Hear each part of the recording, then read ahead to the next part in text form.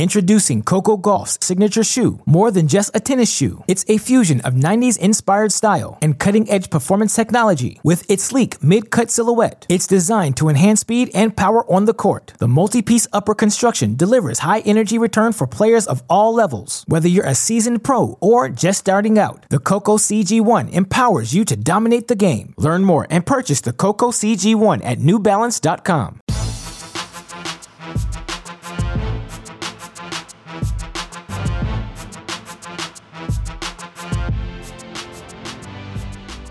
Welcome to the Mini Break, your daily podcast for the biggest storylines, results, and controversies from the tennis world. Today is Wednesday, March 2nd. We're jumping across levels on today's show as we had a result near and dear to my heart. My Michigan Wolverines go on the road to TCU, and they knock off the number one men's college tennis team in the country 4-1. Of course, I have to offer my thoughts on that result on today's show, and normally we would save a result like that for our deciding point episodes on the Great Shot podcast, our weekly recaps of all the action happening across the college tennis world. We talk about the women Tuesday nights live on YouTube, 9 p.m. Eastern time. We talk about the men Thursday at 7 p.m. Eastern. Unfortunately this week, seemingly fitting, of course, when the Wolverines earned their biggest win perhaps in program history, we pre-recorded our episodes as super producer Daniel Westoff has headed back to Louisville. His sister officially going to have the baby this weekend, and so obviously again, we send our love to the Westoff family, but we had to pre-record those episodes. I wouldn't be able to talk about this Michigan result if I didn't on today's show, so I hope all of you listeners looking for some pro tennis coverage will indulge me with that to start the show. But then, of course, I want to set the scene for our two WTA events happening this week in Mexico and France. In my opinion, the Mexico draw is a bit better. Certainly some names near and dear to our hearts here at Cracked Racquets, some names we've been monitoring over the course of the past 12 months, 6 months, whatever time frame you want to look at. But then I want to talk about the action in France as well, as we have no ATP events this week, no ATP challengers. We're all getting set for the action to begin in the Sunshine Swing. Indian Wells starting next week. Of course, Miami coming up after that. We'll have all of the preview coverage for those events coming up on our podcast over the next few days. But with that in mind, again, today's focus, I want to talk about Michigan over TCU and the two WTA events. Of course, the reason I'm able to do that day in, day out is because of the support we get from all of you, because of the support we get from our Cracked Racquets Patreon family, who are going to get matches of the day again every day throughout the course of the 2022 Indian Wells and 2022 Miami Open. I should say every day up through the semifinals, when at that point we all know the matches we're talking about. So if I did that, I wouldn't have anything for these mini breaks. Point being, bonus coverage for all of you Cracked Racquets Patreon subscribers. If you'd like to support our efforts here at CR, you can learn more about becoming a Patreon member on our website, crackedrackets.com. Of course, last but certainly not least, the power behind these podcasts day in, day out comes from the support we get from our friends over at Tennis Point. Hopefully, you all checked out yesterday's edition of Tennis Point Tuesday. It was a fun one. Nate Walrath and I named our top 5 performers of 2022 thus far. You can find my top 5s on my Twitter account. You can also hear why those were my top 5s on that episode. And of course, for all of the latest and greatest equipment found in the tennis world, check it out at our friends at tennis-point.com. You use our promo code CR15 when you inevitably make a purchase. Not only will you get 15% off all sale items, you'll get free 2-day shipping on all orders exceeding $75. Best of all, a free can of Wilson Extra Duty tennis balls. Tennis-point.com. The promo code is CR15. Tennis-point.com.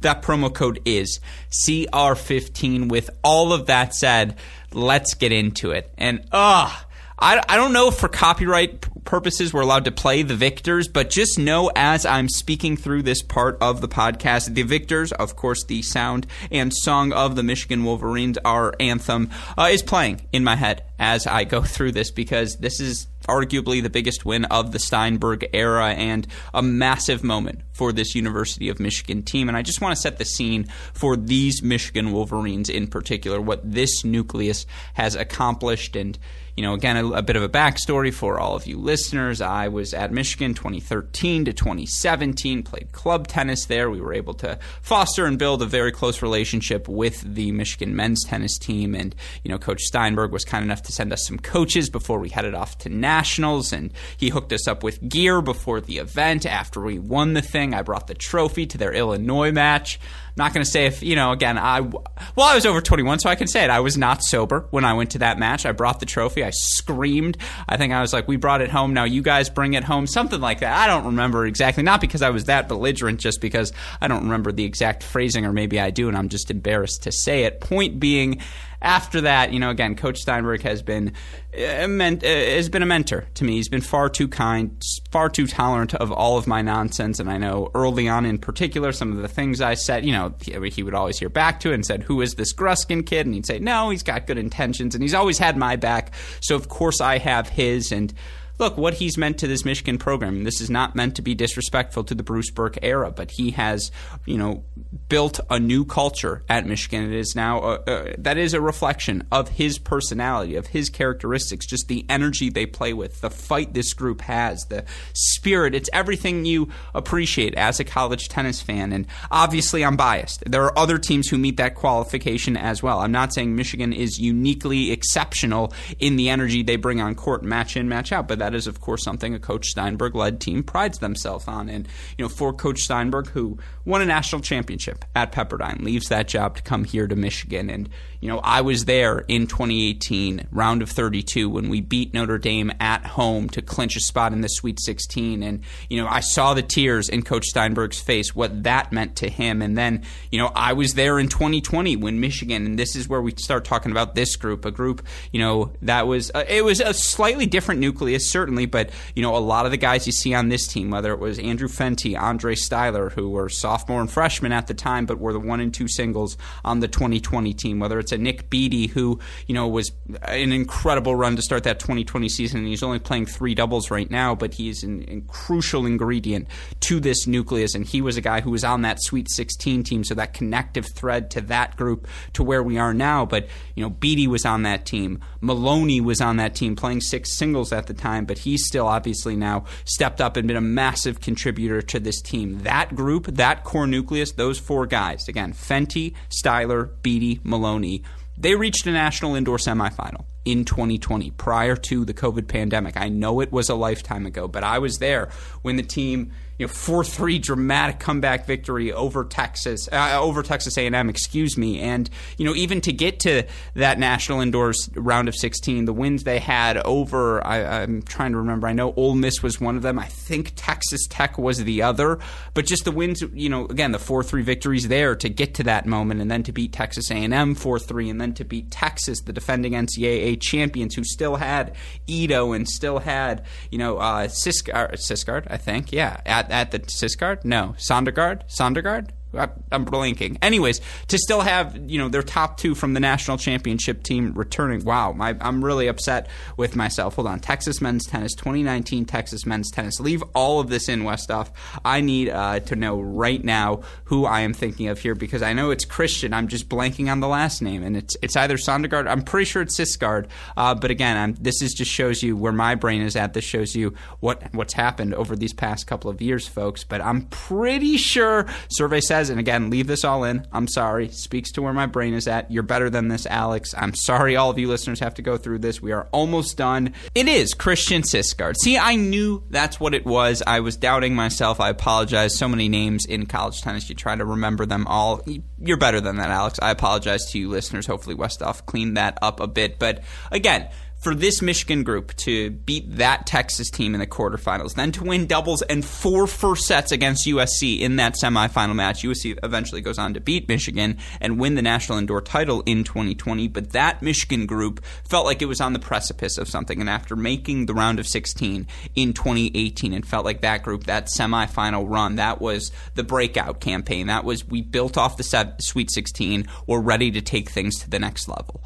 And then the pandemic hits. And for the Big Ten in particular, the pandemic was brutal for men's tennis because last year men's tennis and women's tennis, for whatever, for what it's worth as well, were not able to play outside of the conference. They weren't able to play in the fall either. And for Michigan, who plays the kickoff weekend but ultimately isn't able to reach the Final 8 field, and neither is Ohio State. Now Illinois goes on this spectacular run, and thankfully all three teams beat each other, so they get themselves a chance. But that was it, right? Because Michigan doesn't make the Final 8 at the National Indoors, didn't get those 3 national matches. Neither did the Buckeyes, and that really hurt Michigan in the rankings. And come the NCAA tournament, you look for the Wolverines. They head down to Kentucky, where right away they draw an Arizona team that knocks them off 4-2 or 4-3, and just, again, that Arizona team ultimately makes the Sweet 16. Their next match, I believe, was 4-3 as well against Kentucky, and just Michigan wasn't able to be a host seed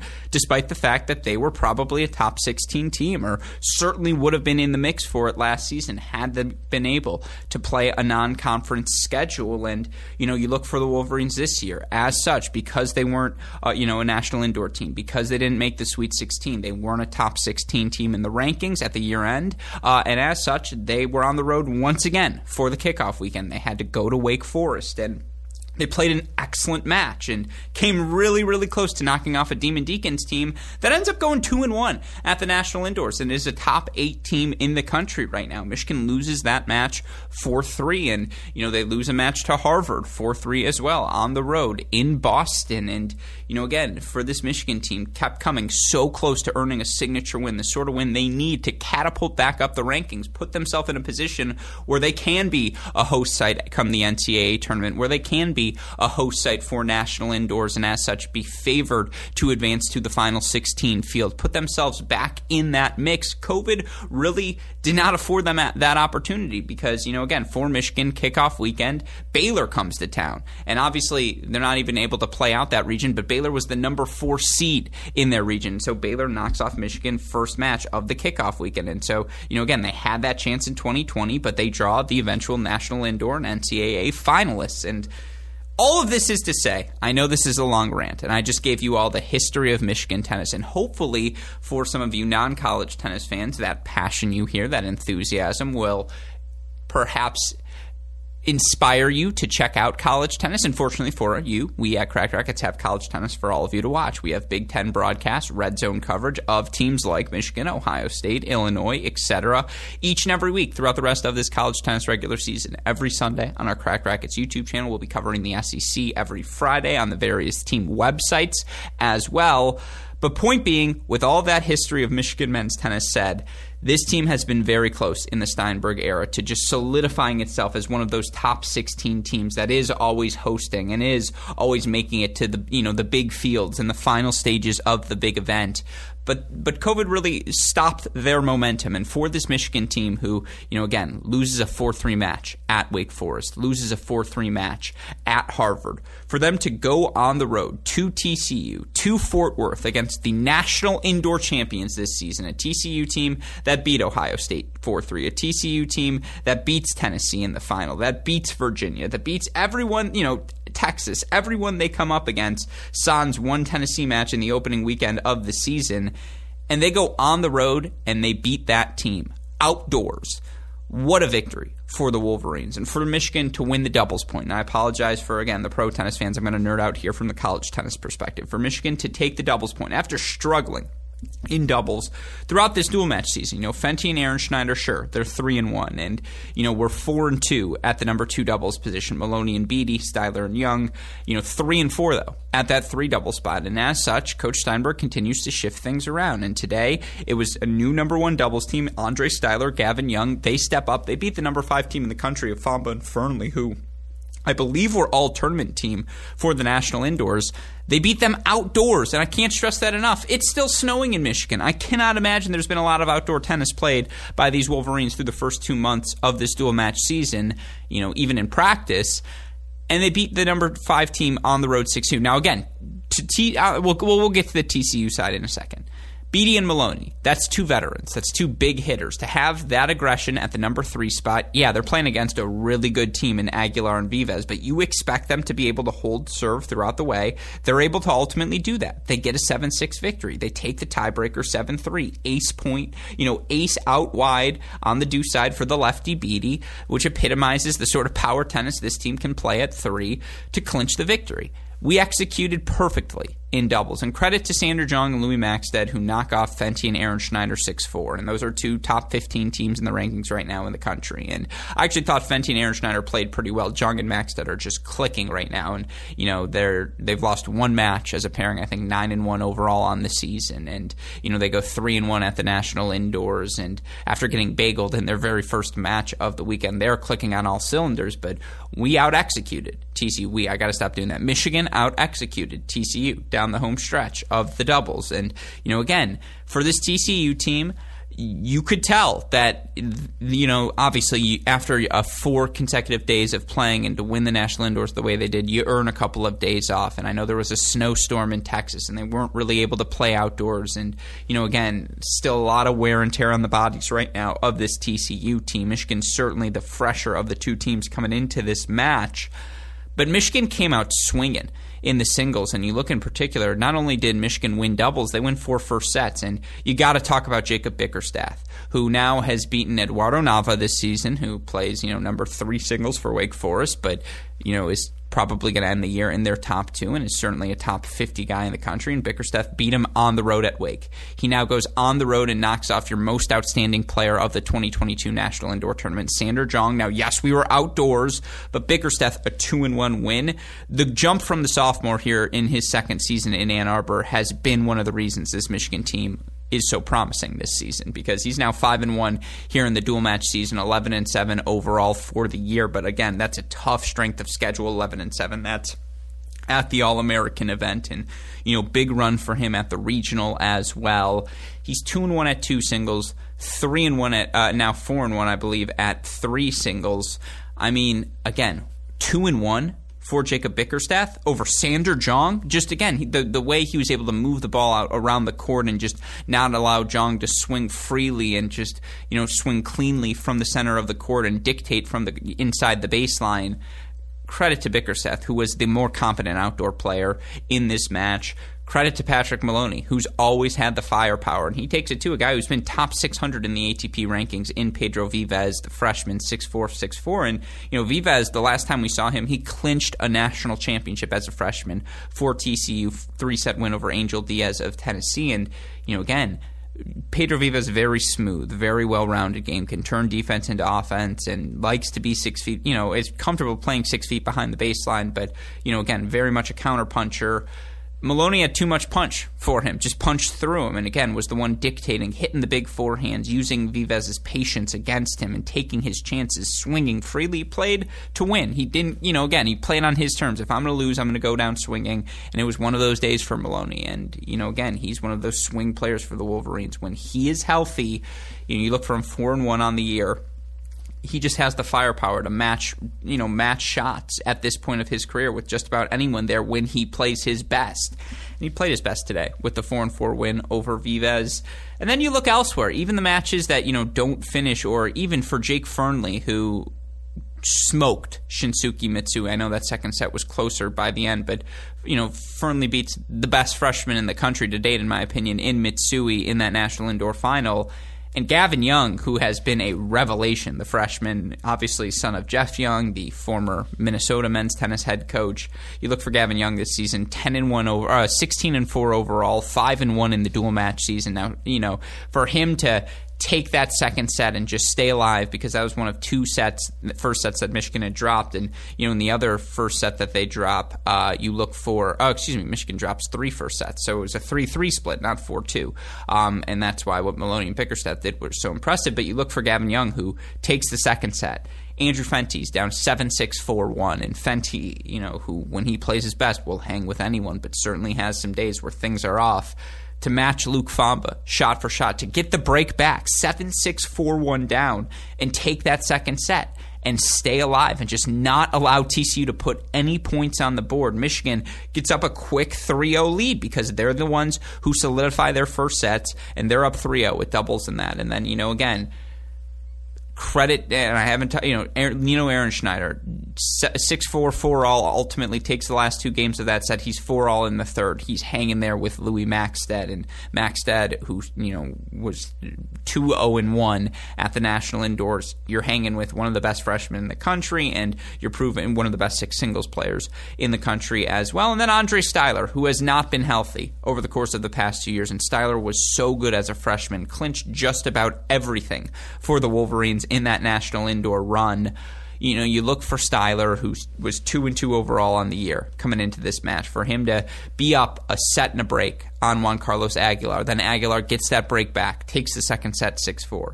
Styler just kept swinging. And again, that's the sort of tennis he can play. Front foot, dictating on his terms. When he plays well, he just can hang with anyone. And he, again, when he is focused and when he is healthy and playing his best tennis, his weapons are just disrupting. And they overwhelmed Aguilar. And ultimately, it took Aguilar so much energy just to come back and stay alive. And credit to this TCU team, who down doubles, down 2 straight set victories, down a set and a break at 2, and Fenty's coming back, and Young's coming back, and Aaron Schneider's coming back. They could have rolled over. They didn't. And that's why they're number 1 in the country. And that's why, again, this loss now, it just resets things. Now, if you're head coach, David Roditi, or, head coach Devin Bowen, or, your Derek Steeke, any of these guys, now you get to reset. Now you get to refocus. Now you get to say, see, we can be beaten. We can't rest on our laurels. We have to get better, particularly outdoors. We have to get fit again as well. But if you're the Wolverines, who, according to the school, earned their first victory over the number 1 team since the rankings began in 96-97, now knowing the 80s teams like I do, my coach Ed Nagel played for some of them, the teams Dan Goldberg, Ed Nagel, Melville Washington, that were top 10 in the country, top 6 in the country at their best, making NCAA quarterfinals and right up there in the national indoors with anyone. I'm sure they would argue, no, we beat number 1 UCLA on the road or something like that. And I'm sure it's happened before in the past. There have been some very good Michigan teams. But this one in the modern era, again, this is the one where, there were some good teams, late 2000s, that ran up against Virginia, I believe, in the round of 16 a couple of times. And certainly that 2018 team will always be near and dear to my heart, making the Sweet 16 the way that they did. But this team last year gets a signature victory, beating Ohio State, and given the context of the schedule, no non-conference matches, that was another step forward for the program. Now they earn a victory on the road, outdoors, against the number 1 team in the country. I know how much this means to Coach Steinberg. I can tell you as a Michigan alum and fan, this one feels good. It's always great to be a Michigan Wolverine. That's far too long on that match. I apologize. But now Chris and Matt didn't have to hear it. And again, this team just has depth. Like Aaron Schneider, the lefty, he can attack. He can be aggressive physically. He can hang. And that's what he did against Maxted. Gavin Young, it's unconventional. It's not aesthetically perfect. It gets the job done. Maloney has weapons. Bickersteth's a grinder. And then Styler and Fenty play big boy tennis. And they're veterans. And they're battle-tested. And the best version of Michigan has to have them play their best. That they go 1-0-1 against Styler and against Aguilar and Famba, particularly with Fenty down a set in 4-1. The ingredients are there. This team has the depth. And again, Beatty's not playing right now in singles, and that's another card they can turn to on the roster. And I do think some of the other freshmen on this team, I know Coach Steinberg's going to want to get them reps throughout the course of the year because he feels pretty good about their level. And just I like where this team is at. And what you like best about this team, Maloney's a senior, but he could come back for another year. And Fenty's a senior, he could come back for another year. Certainly this will be the last year of Nick Beatty, but this core can stay intact for another year as well. And again, you feel like if they were able to play a full a non-conference schedule last year, maybe they would have been a top 16 team, made another Sweet 16, maybe even made a push for a quarterfinals, just having been more callous throughout the course of the year. This team goes on the road after losing 4-3 at Harvard, losing 4-3 at Wake Forest. They beat TCU 4-1. And certainly TCU came out asleep out of the gate. And again, long-term, no worries for TCU. These sort of results happen. We saw what it looks like when they can play, and they prove they can play their best for 4 consecutive days in Seattle. What a win for the Wolverines, who, according to Chris Halliors, will move into the top 16 of the rankings with this victory, which is back where they belong. And you look for the Big Ten now. Ohio State's top 5. Michigan and Northwestern are top 20. Yeah, Illinois is not having a great season, but those three teams now. Well, first of all, unless Michigan and Ohio State just run the table, those three teams are all in play for a top 16 seed. And yeah, Northwestern's had some matches canceled, which hurts their claim. But if they get a win over Michigan or they get a win over an Ohio State, now you again, the Big Ten is back in the mix. Illinois needs to get their stuff together, but they're going to play TCU on Saturday at home in a home match on a Saturday night in the Atkins Tennis Center. It's going to be my first experience with that, as I'll be in person calling that match for the university. Oh boy. TCU going to have to regroup, and they may take it out on Illinois. But, I mean, again, Illinois is going to come out fighting. They're going to come out swinging. It's a Saturday night primetime match. Coach Dancer always has the guys ready for those sorts of affair. If you're not watching college tennis, you really need to be. And, again, we recap all the Division I women's action Tuesday night, 7 p.m. Eastern Time on our Cracked Racquets YouTube channel. Men's are Thursday night, 7 p.m. Eastern Time on our Cracked Racquets YouTube channel. Again, that's the women Tuesday, 9 p.m., men's Thursday, 7 p.m. Eastern Time. With that said, introducing Coco Gauff's signature shoe. More than just a tennis shoe, it's a fusion of 90s-inspired style and cutting-edge performance technology. With its sleek mid-cut silhouette, it's designed to enhance speed and power on the court. The multi-piece upper construction delivers high-energy return for players of all levels. Whether you're a seasoned pro or just starting out, the Coco CG1 empowers you to dominate the game. Learn more and purchase the Coco CG1 at newbalance.com. Maybe some of you skipped through that portion of the podcast. Maybe me sharing the story of Michigan men's tennis just isn't the content you're interested in, and I do apologize for that fact. But you got to indulge me, folks. We do this podcast at least 300 times a year. Again, I get one. I get one of those 300. I'm still taking what's 1 divided by 300? It's like 1/3%. Give me 1/3%. I get 1/3% of these podcasts. You get one from me. It's one segment for me. Anyways, let's get to the WTA action happening in Mexico. And I stalled perfectly, as I believe, all of our matches now going to get underway there. And, I'm recording this here Wednesday around 6-ish, whatever time that is. I could look at it, but I've got the full tabs up. Anyways, point being, it's going to be a really fun round of 16 day at the action in Monterrey, and just where things are at. You look at the players we have that are still alive in, Leylah Fernandez, your number 2 seed. She's got an interesting match against Qinwen Zheng, who's played really well to start the season, hits the ball so big. But you look for Leylah Fernandez. I believe she's the defending champion here in Mexico, and, you look for Fernandez to start her season. I don't think she's been bad by any stretch of the imagination, but, outside of Australia, we really haven't seen that much of Fernandez, and in fact, this is her first match second match, after her first round victory 2-2 over Smedova, since playing that Australian Open, losing first round to Madison Inglis. And, you look for Fernandez, who obviously has those U.S. Open final points at the end of the season to rely on, but she's defending the title here in Monterrey. And, last year was wins over Golubic, Saros Ribas Tormo, which I think both aged really well throughout the course of the season.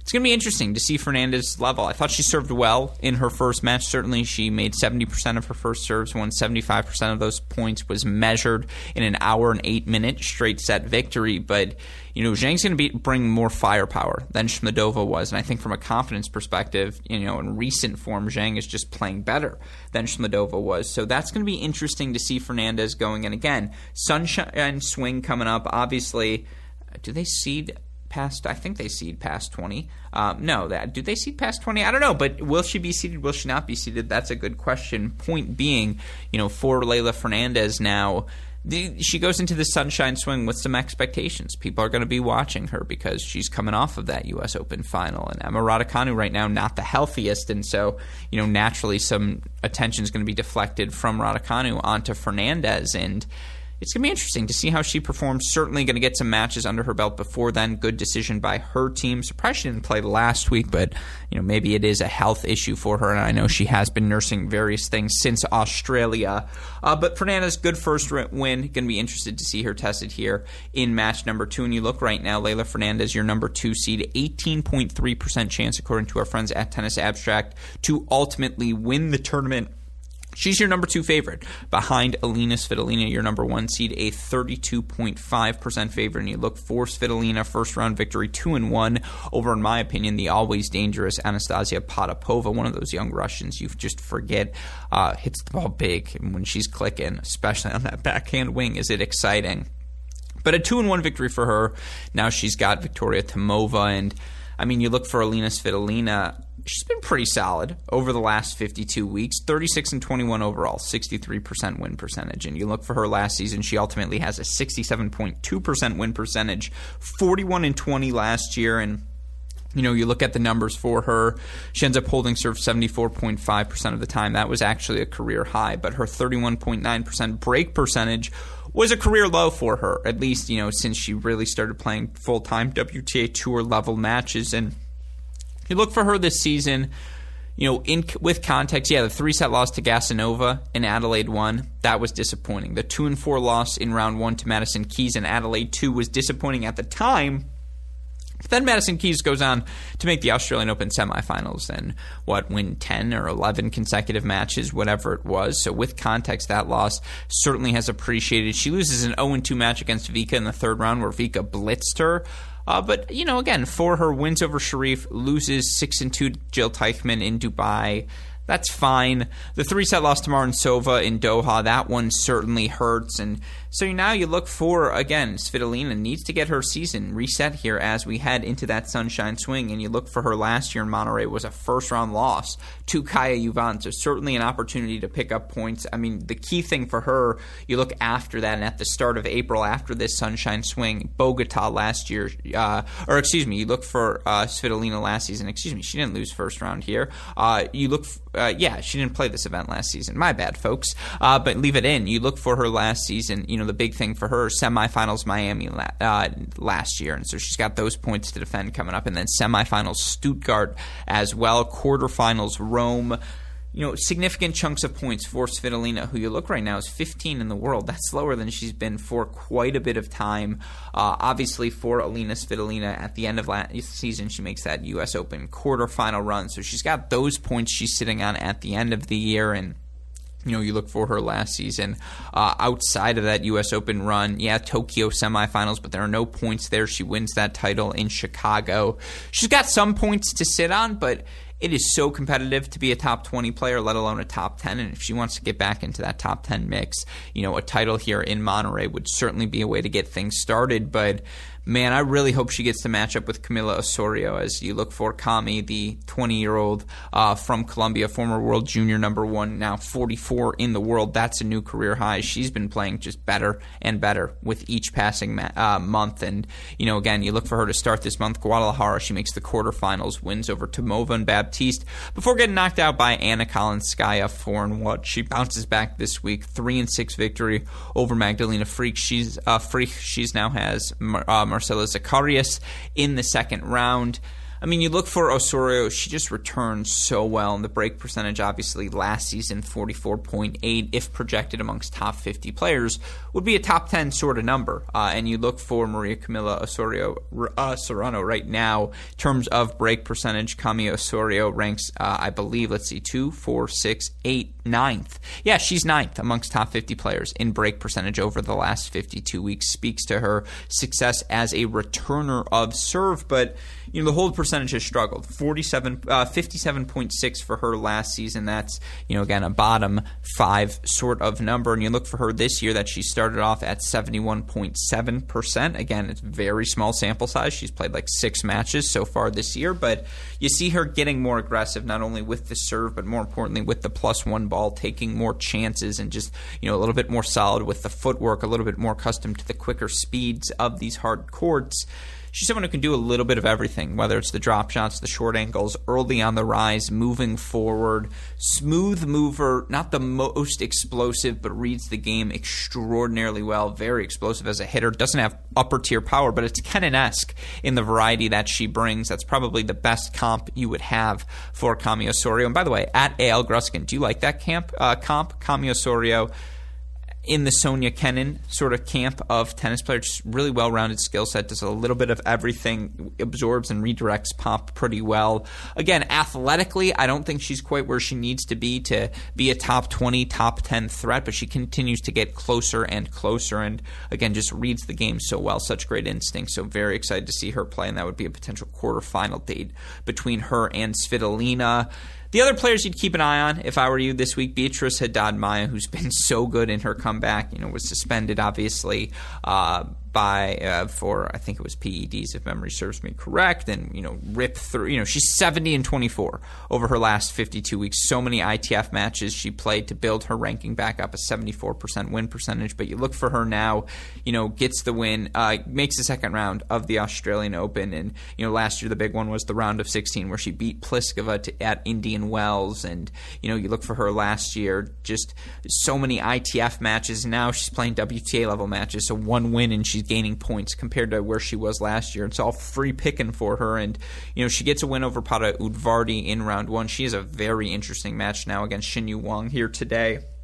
The talented woman from China earns a 2-1 win over Ann Lee, and she's been playing excellent over these last 52 weeks as well. Those are two informed players who are on the rise on the ITF circuit, now getting their chance to play WTA level action, both inside the top 100. Expect big hitting in that one. Haddad-Maia, again, the lefty, in this atmosphere and these conditions in Mexico, just the altitude brings out the best in her game. So that's an interesting quarter, as the winner of that plays the winner of Buskova Martic. Buskova finalist last week, and just physically she's back, she's healthy, she's confident, she's swinging a little bit more freely, trying to generate some more power to make points a little bit easy for herself. But again, I think across the board this is a pretty deep draw, and Svitolina, Fernandez, I would say Osorio, and probably Sarah Sorribes Tormo, who by the way is your third favorite according to Tennis Abstract, 11.8% chance of winning. Physically and results-wise, they are ahead of the field, but again, I think Haddad-Maia is playing really well. Buskova is certainly playing better than her ranking right now. Maya Sharif playing better than her ranking. I didn't bring up number 16 seed Nuria Perez-Diaz, who's certainly put up some big results of late. It's a pretty deep draw, and Svitolina's not playing well enough. Fernandez hasn't played enough to make them, comprehensive or considerable favorites at this point. But, again, we'll keep our eyes on that event. That's WTA event number 1 happening in Mexico. WTA event number 2, of course, is happening over in France. And you look at the draw in Lyon this week. We've already had an upset on our hand. Top seed Camila Giorgi knocked out by Caroline Garcia. Boy, did Garcia need that win. A 5-7, 6-4, 6-love victory over Giorgi. The big thing to watch, a couple of things. A, Sorana Cîrstea chase towards the top 20. You look for Cîrstea right now in the live rankings. She's number 28 overall. She earned a 3-1 win over Bokvadadze, then a 3-5 win over Stephanie Vogel, to get to the quarterfinals of this event. She is currently number 28 in the live rankings. If she wins this event, she moves all the way up, to number 21 in the live rankings. And you look for Sorana Cîrstea, the results she's had over the last 52 weeks, 28-20 overall. But that includes a round of 16 in Roland Garros, a third round at Wimbledon, second round U.S. Open, fourth round at this year's Australian Open. She also made the finals in Strasbourg last year, won the title in Istanbul. Those are April and May results. Didn't have a big run in Miami, lost second round 3 sets to Annette Kontaveit, and you look for her Indian Wells last year, lost second round to Alina Svitolina, or third round technically, I suppose. Point being, she earns 3 wins in the Sunshine Swing, 4 wins even at the Sunshine Swing. She could find herself in the top 20 for the first time in her career, and her career high ranking is number 21. But for Cîrstea, 31 years old, turns 32 at the start of April, to reach a career high, are you kidding me? Absolutely a storyline for people to be watching this week in France. Some other players to keep an eye on. Number 3 seed Victoria Golubic, 3-set win over Maya Huntama. She hasn't played great to start the year, but you look at this draw with Georgie knocked out on the top half. Shui Zhang, is around Arantxa-Rus. They're both playing pretty well, but from a firepower perspective, you feel like Golubic can hit through them. Then, again, one of Garcia, Trevisan, or Ali van Uytvanck in a potential semifinal. This feels like a very open draw for Golubic to make a move here. And then you look at the bottom half again for Cirstea. She's had some upsets. Number 16, Anna Konya, knocked down the first round by Katie Bolter. She's now going to play Anna Bondar, who gets a 6-3 retirement victory over Bolter. You've got Jasmine Paolini taking on Tamara Korpach in round of 16 match number 1. And then, obviously, a fantastic story, wildcard Diana Yastremska, who fled Ukraine after the Russians invaded her home country over the course of the past week, fled with her sister, now playing this event this week. Obviously, thoughts to her family, all of the people in Ukraine suffering right now.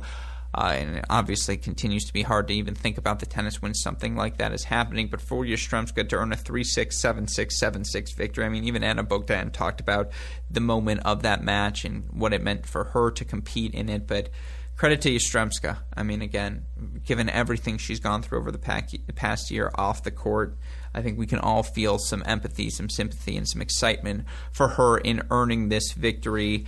You look at via our friends at Tennis Abstract. Right now, the favorite to win the title, Sorana Cirstea, 26%. Then Ali van Uytvanck, actually, 18%. Yastremska still at 17.5. Then you get Golubic, 9.4. Paolini, 8.7. Garcia, 7.2. I mean, hey, numbers never lie. Yastremska, maybe she makes a run here. And what a story that would be for all of us here in tennis. But that's your action here on Wednesday across levels in the tennis world. Again, no ATP events, no ATP challengers as we all get ready for the Sunshine Swing, Indian Wells, and Miami to begin. Your 2 WTA events in Mexico and France are going on this week. And then, of course, as always, there's college tennis happening across the country. You can follow some of that action, tune into it Fridays on SEC team websites as we have our SEC Red Zone coverage. On Sunday, tune into our YouTube channel as our Cracked Rackets Red Zone coverage of our Big Ten matches continues there. Of course, for all of the content, head on over to the website, crackrackets.com. Like, rate, subscribe, review to this show, the Great Shot Podcast, Cracked Interviews Podcast, our YouTube channel, to ensure that you don't miss out on anything. I had an awesome conversation with Showtime co-creator, Super Pumped co-creator as well, Brian Koppelman, super tennis fan, to join us on the show, and we talk about all sorts of things. It was a really fun time, and obviously as a longtime fan of his work, certainly a little bit starstruck throughout the course of that interview, but all that content available on the website, crackrackets.com. Of course, the immediate updates, Twitter, Instagram, Facebook, YouTube. We are at Cracked Rackets. You want to message me directly, I'm at A.L. Gruskin. A shout-out, as always, to the super producer, Daniel Westoff, who has a been at any job to do. And again, send our love to the Westoff family this weekend as they welcome a new member to the team. Shout out to our friends at Tennis Point as well, who we know have our backs, are on our team. If you'd like to get anything from a tennis equipment standpoint, go to their website, tennis-point.com. Use that promo code CR15. With all that said, for my fantastic super producer, Daniel Westoff, our friends at Tennis Point, and all of us here at both Cracked Rackets and the Tennis Channel Podcast Network, I'm your host, Alex Gruskin. You know what we say. That's the break, and we'll talk to you all tomorrow. Thanks, everyone.